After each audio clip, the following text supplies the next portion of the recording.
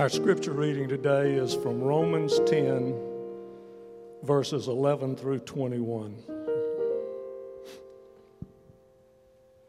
For the scripture says, everyone who believes in him will not be put to shame.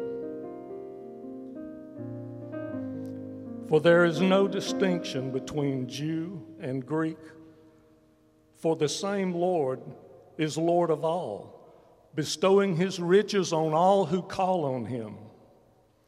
For everyone who calls on the name of the Lord will be saved. How then will they call on him in whom they have not believed? And how are they to believe in him of whom they have never heard? And how are they to hear without someone preaching?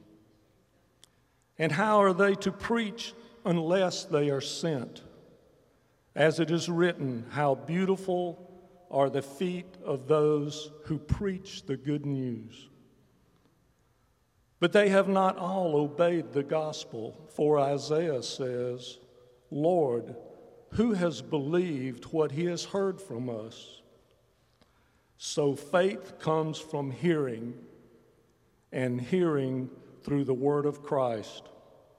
But I ask, have they not heard?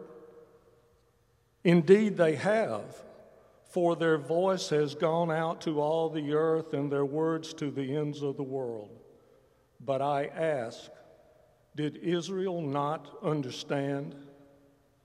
First, Moses says, I will make you jealous of those who are not a nation.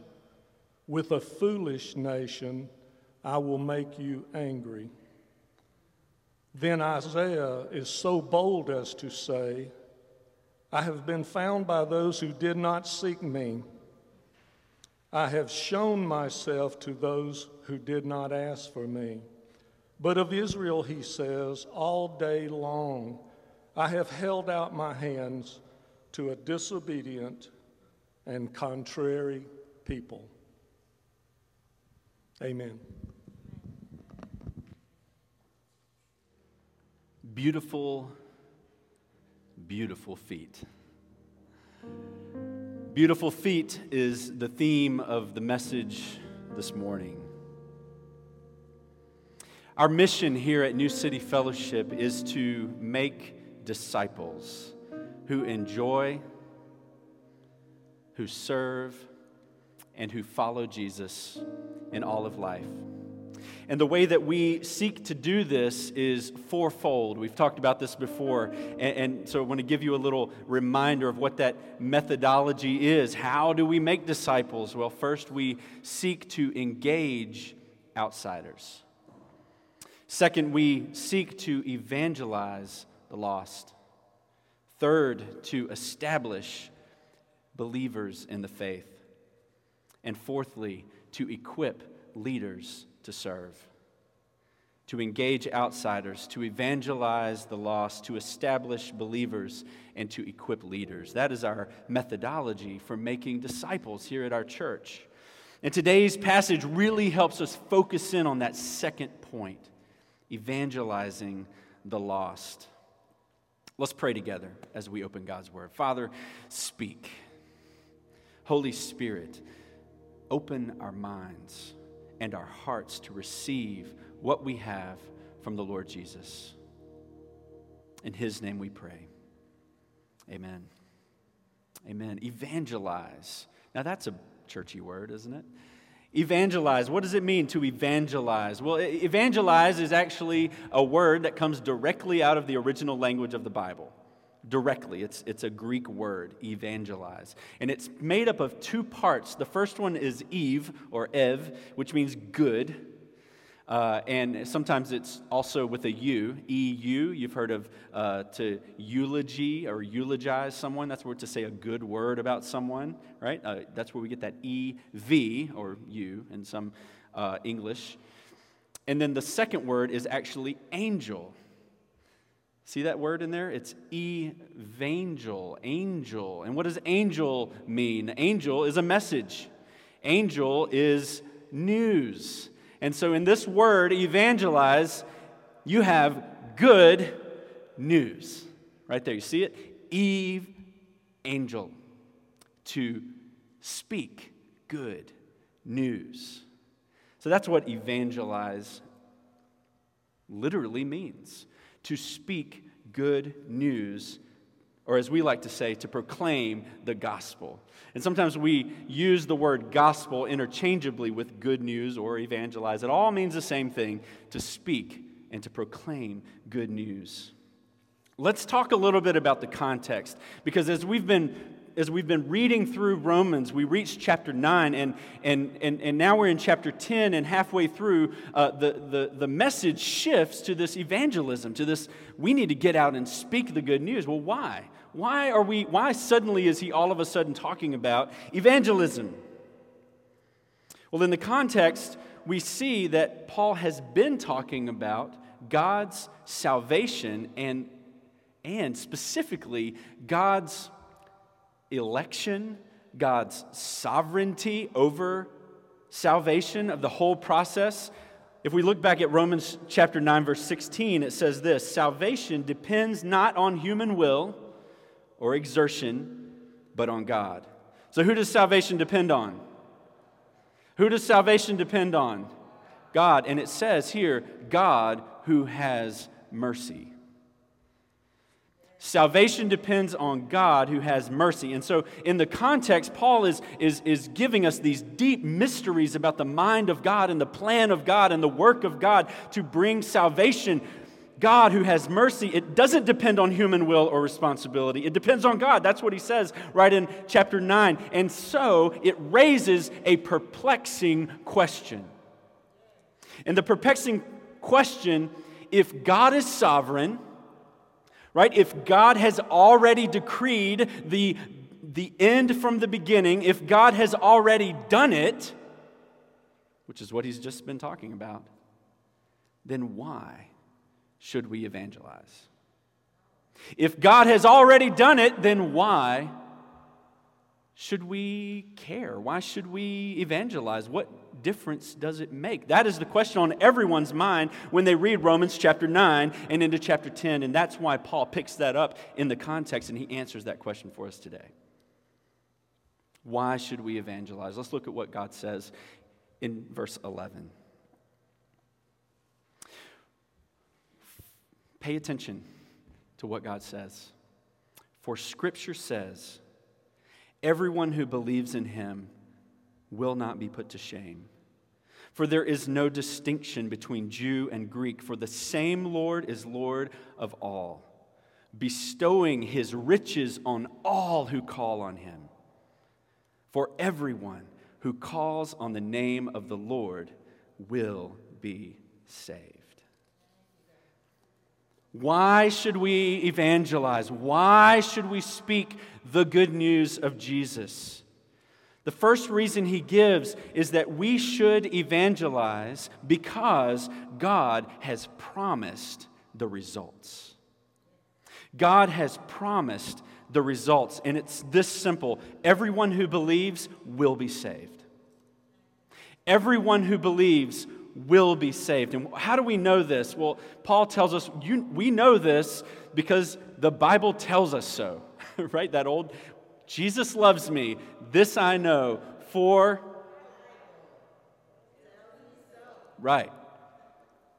For the Bible tells me so. And here Paul quotes two Old Testament prophets. He quotes the prophet Isaiah and he quotes the prophet Joel. And they're giving us the same message, and that message is God has promised the results. God has promised that everyone who believes will be saved. And so God's word here to us actually gives us motivation. It gives us confidence to evangelize. It's the why we should evangelize, because God promises it works. God promises He's at work. God promises everyone who believes will be saved. It's a sure promise. When Laurie and I were first married, I was unemployed. Now, I'm not sure how wise it was for Laurie to marry a guy who was unemployed, but we're not talking about that today, okay? We're not really talking about that. she did it, and the rest is history. But I was out on the street every day looking for a job. And I got in some really strange situations looking for a job. And I'm going to share one of those with you today. One day I ended up in some conference room with like 30 or 40 other well-dressed individuals looking for a sales job. As some of you have been in these types of trainings, I found myself in this training, and I'm hearing about this product that we are going to be equipped to go out door to door and sell, and it was Kirby vacuum cleaners. I'm naming names. Kirby vacuum cleaners. And the trainer brought out the Kirby vacuum cleaner. If you've ever seen one, it looks like a tank. They weigh 1,000 pounds. And I mean, they work, but they're ugly. Okay, they're ugly and they're hard to manage. There's all these confusing parts. And they're laying out this whole thing in front of me, and I'm thinking, I don't even like this thing. Like, this doesn't make any sense to me at all. How am I supposed to sell something that I don't even believe in? I don't even like it. I was not impressed. And that was my last day of the Kirby vacuum cleaner training. Thankfully, God provided something else. You and I will never evangelize if we don't recognize that God promises the effectiveness of the Word of God. We will never get the Word out. We will never care to get the Word out unless we know and we believe and we have invested ourselves in trusting Christ for ourselves. You see, if we don't believe that it works, if it's like the Kirby which the Kirbys are, they're great in their own way, but if we don't believe it works, we're never going to evangelize, right? We're never going to. And so the motive, the why, is we have to really believe and really know. And God tells us over and over that it works. That He works. He promises that everyone who believes will be saved. Not everyone who gets their life together, not everyone who does the right thing, not everyone who follows steps A through Z, right? It's not a process, it's a simple faith that we call people to. And Christ tells us here, if you believe, you will be saved. And He says it 3 different ways. In verse 11, everyone who believes will be saved. In the next verse, there is no distinction between Jews and Gentiles. Why? Because everyone who believes will be saved. And then in the next verse, everyone who calls on the name of the Lord, what? Will be saved. He's saying again and again and again, you got to get this in your head. This is true. God says it's true. Believe it. So that you can be sent out with beautiful feet to proclaim this message of salvation, which is for the whole world. Yes, for the whole world. We can have confidence, right? We can have confidence that that God declares this over and over in Scripture, that everyone who believes will be saved. Man, that is such good news, so motivational. Why should we evangelize? Because of God's promise. He has promised the results. Secondly, we should evangelize because this promise is for everyone. It is not for the elite few. He makes that abundantly clear, doesn't he? He says it's not just for the Israelites. It's not just for the Jewish people. It's not just for the religious, but it is for everyone without distinction. Everyone without distinction. We don't have to figure out who is chosen.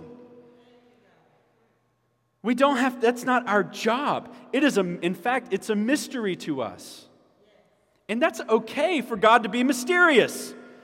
Let me give you permission to believe in a God who is mysterious in some ways. If you understand everything about God, you don't understand anything about God. God is mysterious to us in so many ways, and this is one way that God is mysterious to us. God doesn't make distinctions, and neither should we. God doesn't make distinctions, and neither should we. Our church is a testament to that. by God's grace, that we might be even more a testament to that as we take our beautiful feet and go out those doors. Even more, that we would make no distinction, because God doesn't make any distinction. Let me tell you a story about the video that I saw several years ago of a man by the name of Penn Jillette. A few years ago, an audience member walked up to Penn Jillette. He's really an outspoken atheist and a comedian. And someone after one of his shows walked up to him, this man walked up to him and handed him a small Bible, a New Testament, and spoke with him about Jesus, just down front after the show. And Jillette shared this experience on a YouTube video. Maybe some of you have seen it. It was several years ago. You can search for it and find it pretty easily. And I want to read for you the quote of what Penn Jillette said about the experience. He said, "This Christian man who spoke to me was kind, nice, and sane. He looked me in the eyes. He talked to me. Then he gave me this Bible. As I've always said, I don't respect people who don't evangelize. I don't respect that at all. If you believe there's a heaven and a hell, and people could be going to hell or not getting eternal life or whatever, and you think it's not really worth telling them this because it might make you socially awkward, how much do you have to hate somebody to not evangelize? How much do you have to hate someone to believe everlasting life is possible and not tell them about that?" Wow. That is such a convicting word from the mouth of an unbeliever. How much do you have to hate someone? Wow. I'm convicted.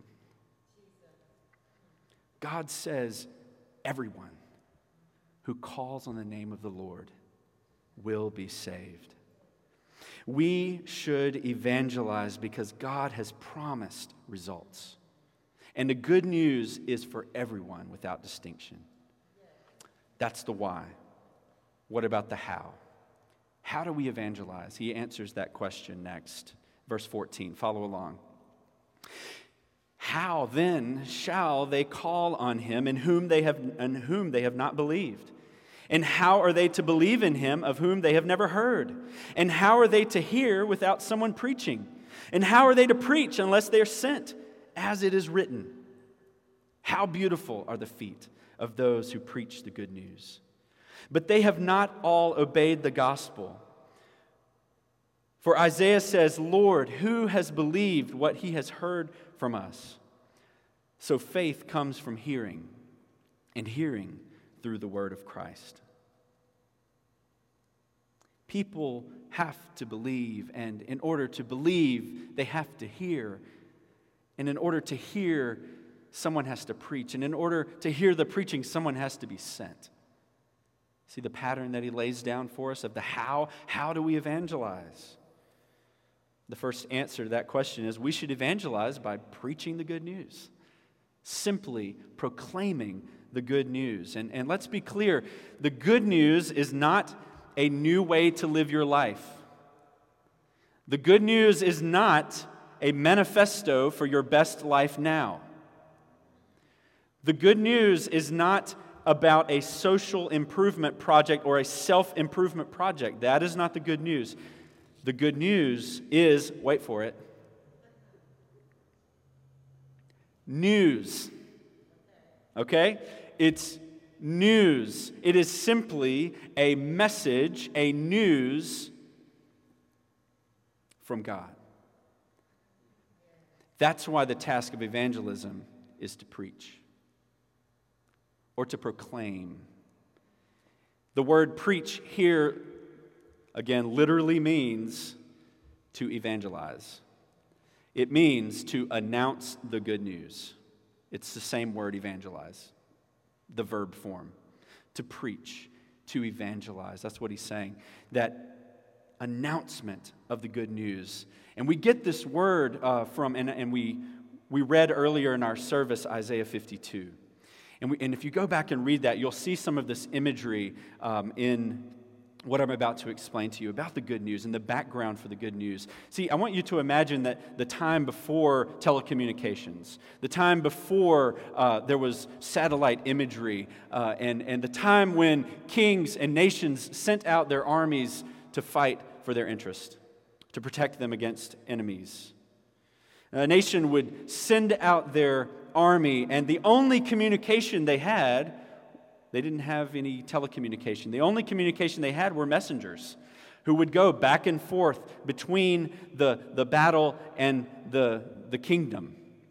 And so these messengers, imagine, are going back and forth, and they're carrying messages and updates for the king. And imagine that you are standing on the city walls and you're watching, and from a great distance you see a cloud of smoke and dust begin to rise, and you see a messenger running straight away. And you can tell from years of seeing these messengers whether it's good news or bad news.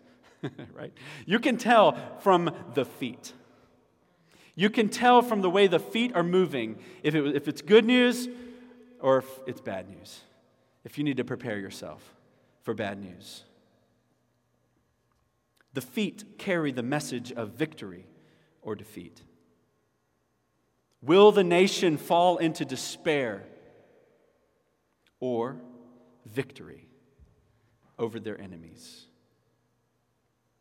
How beautiful are the feet of those who preach good news. How beautiful are the feet of those who preach good news. You see, when that good news hits, when that message of victory hits, everything changes. The enemy has been defeated. We have a new life now of freedom and liberty from the captive.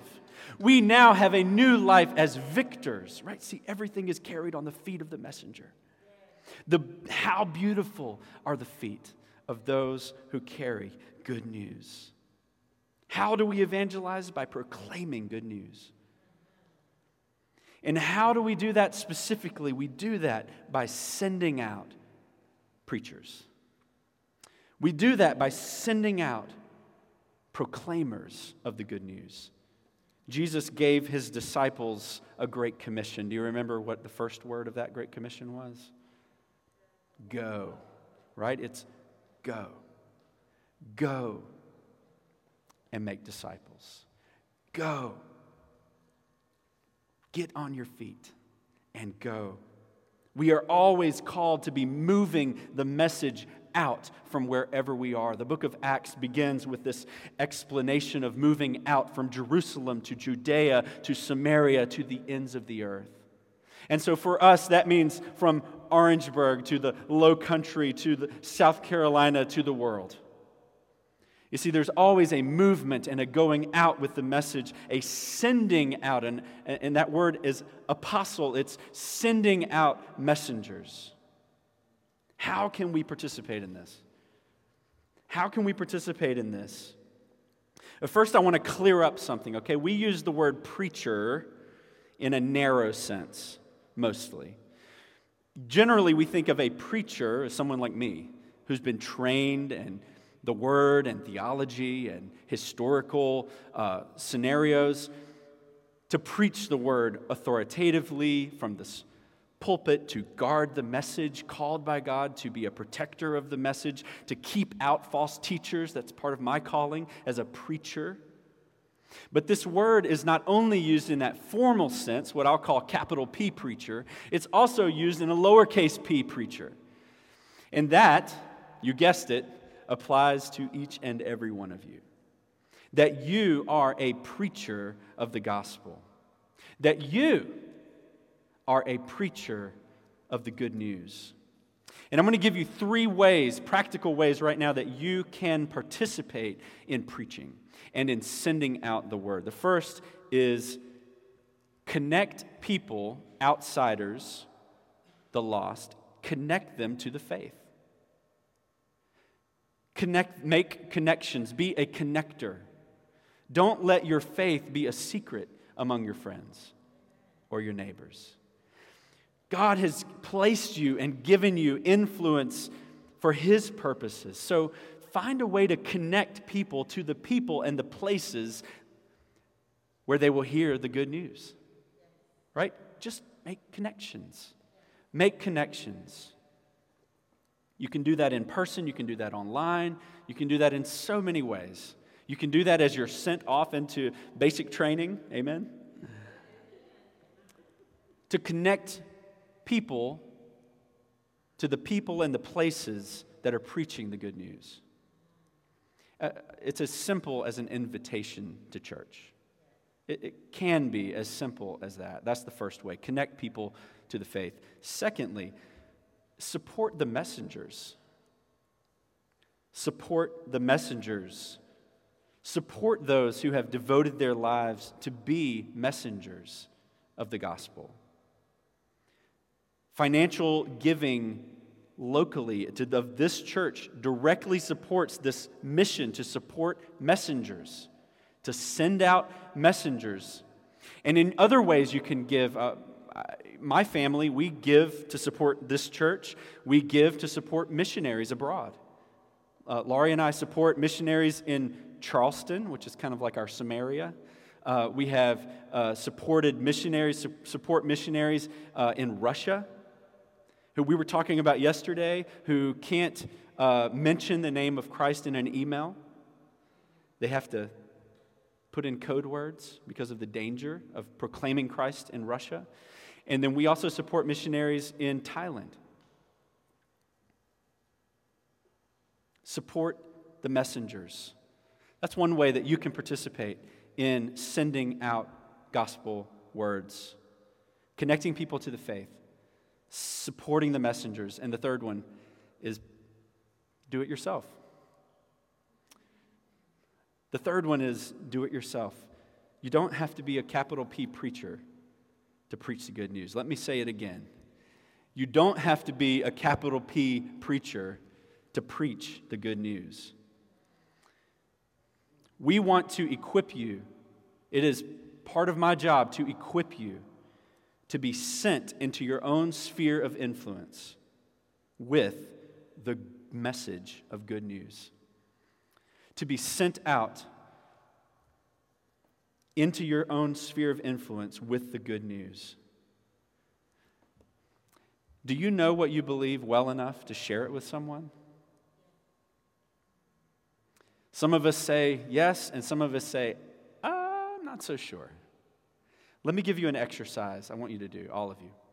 I want you to write a paragraph, just on your own, in a journal, on a piece of paper, or on your phone. Write a paragraph that describes your personal faith and your personal relationship with Jesus. Write it down in a paragraph. Then find a friend who's trusted, someone here, someone sitting in your congregation, someone who's maybe a family member, and read it to them. And ask, does this communicate my faith? Does this communicate what we believe about Christ? And then give one another feedback on that. Send it to me, I'll read it, okay? But I want you to do this for each other. Don't rely only on the capital P preacher, okay? Write a paragraph that describes your personal faith. Read it to a friend. Next, prayerfully consider and look for an opportunity to share this simple message with somebody you know that doesn't know Jesus. Look for an opportunity to share that simple message, what God has done in you. Remember, do you believe the message? That is what you share. You share what you believe. You don't have to go to seminary. Okay? Write that down. So these are 3 ways you can participate in sending: is to connect people to the faith, invitation, support the messengers with prayer and with finances, and do it yourself. Be about that work. Why should we evangelize? Because God has promised that everyone who believes will be saved. How should we evangelize? By preaching the good news, connecting people to Jesus, supporting the messenger, and doing it yourself. And last, who should we evangelize? Verse 18. But I ask, have they not heard? Indeed, they have, for their voice has gone out to all the earth, and their words to the ends of the earth. But I ask, did Israel not understand? First, Moses says, I will make you jealous of those who are not a nation. With a foolish nation, I will make you angry. Then Isaiah is so bold as to say, imagine a prophet being bold. Isaiah is so bold as to say, I have been found by those who did not seek me. I have shown myself to those who didn't ask for me. But of Israel, he says, all day long I have held out my hands.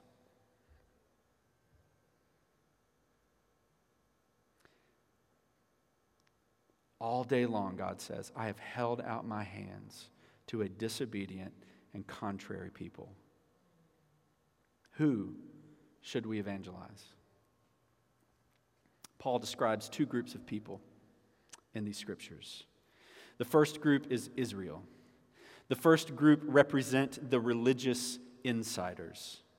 The first group represent people who are doing well, thank you very much. The first group represent those who are put together, whose lives work pretty well for them. The insiders. And the second group here are the Gentiles, who he calls a foolish nation, whose lives are a wreck because of their foolish decisions. People who are not seeking God, people who haven't even asked about God, who don't even care. Who should we evangelize? Did you catch it? Who should we evangelize? We should evangelize the lost.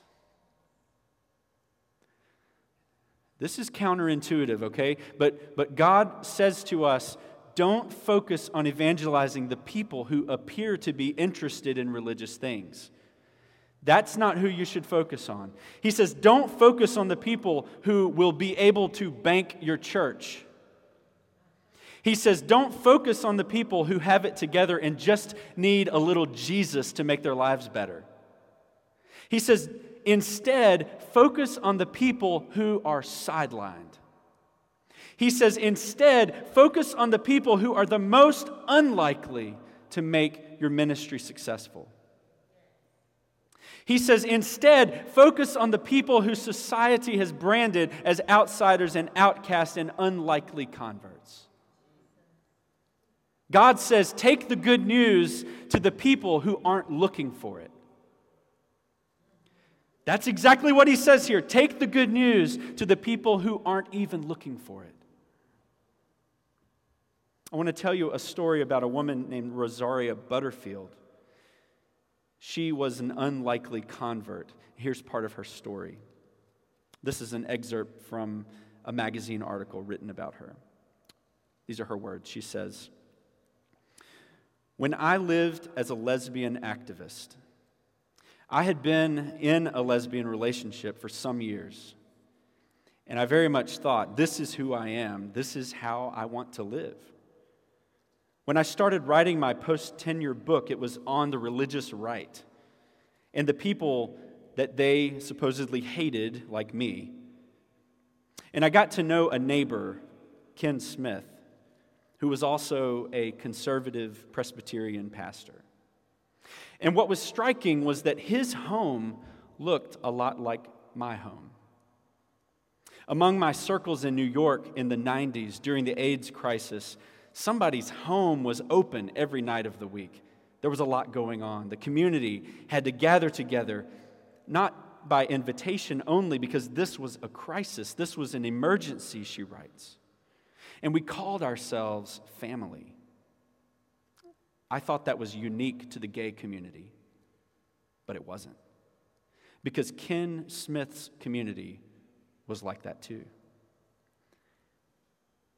Ken's Christian community gathered at his house at all hours.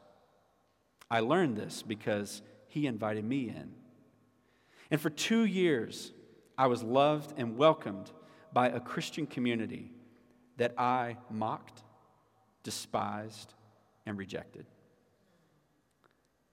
I accepted them when it worked for me and rejected them all the other times.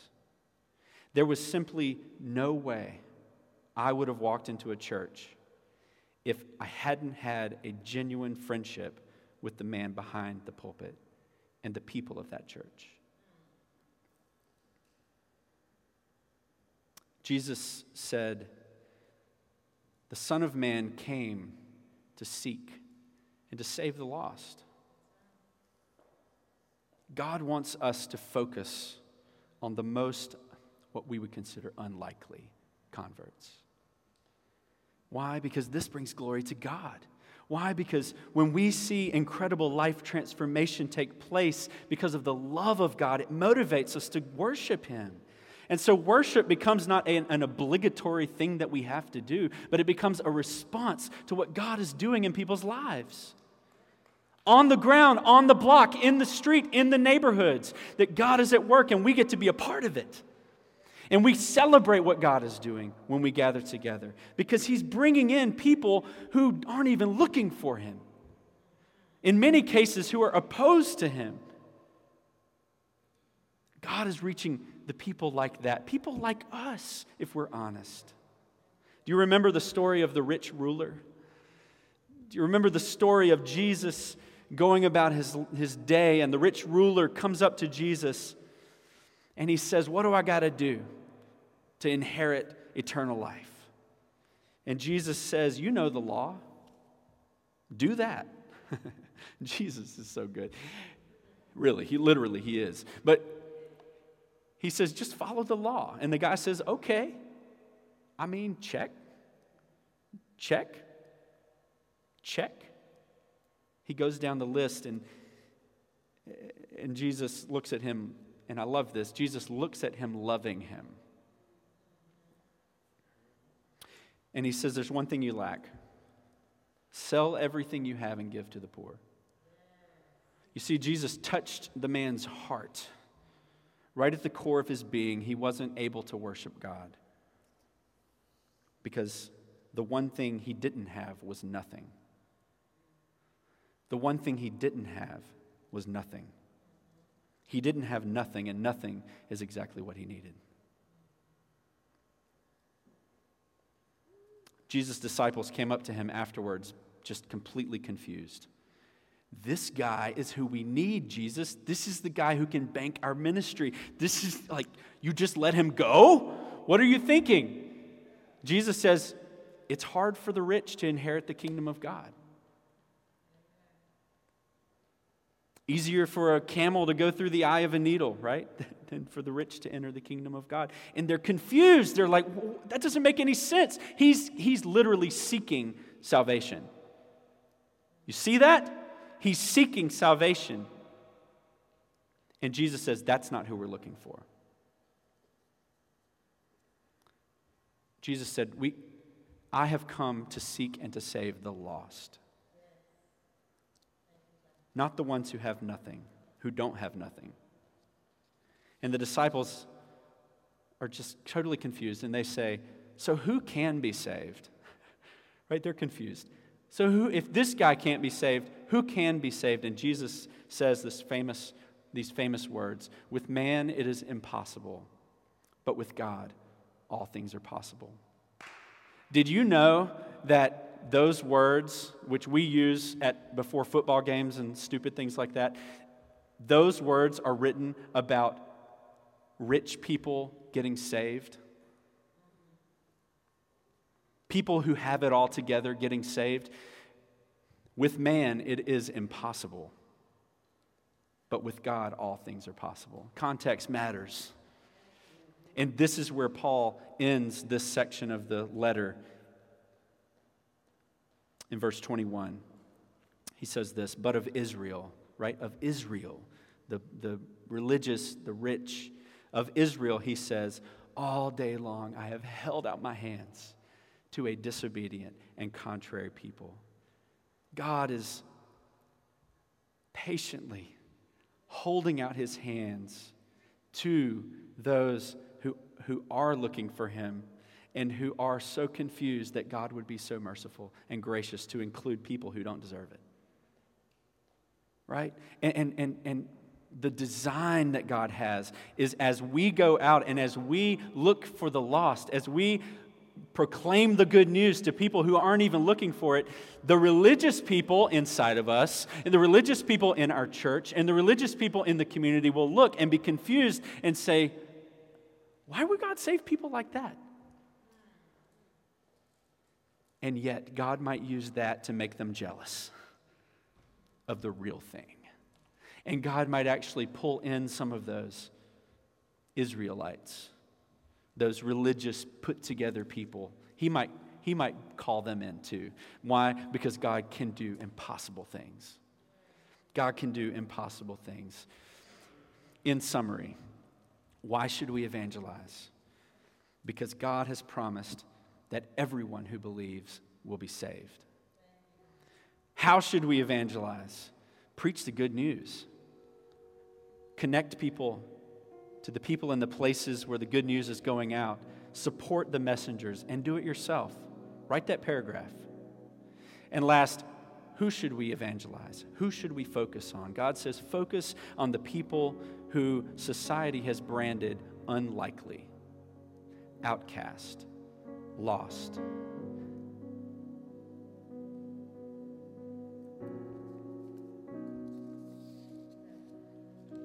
The scripture says, everyone who believes in him will not be put to shame.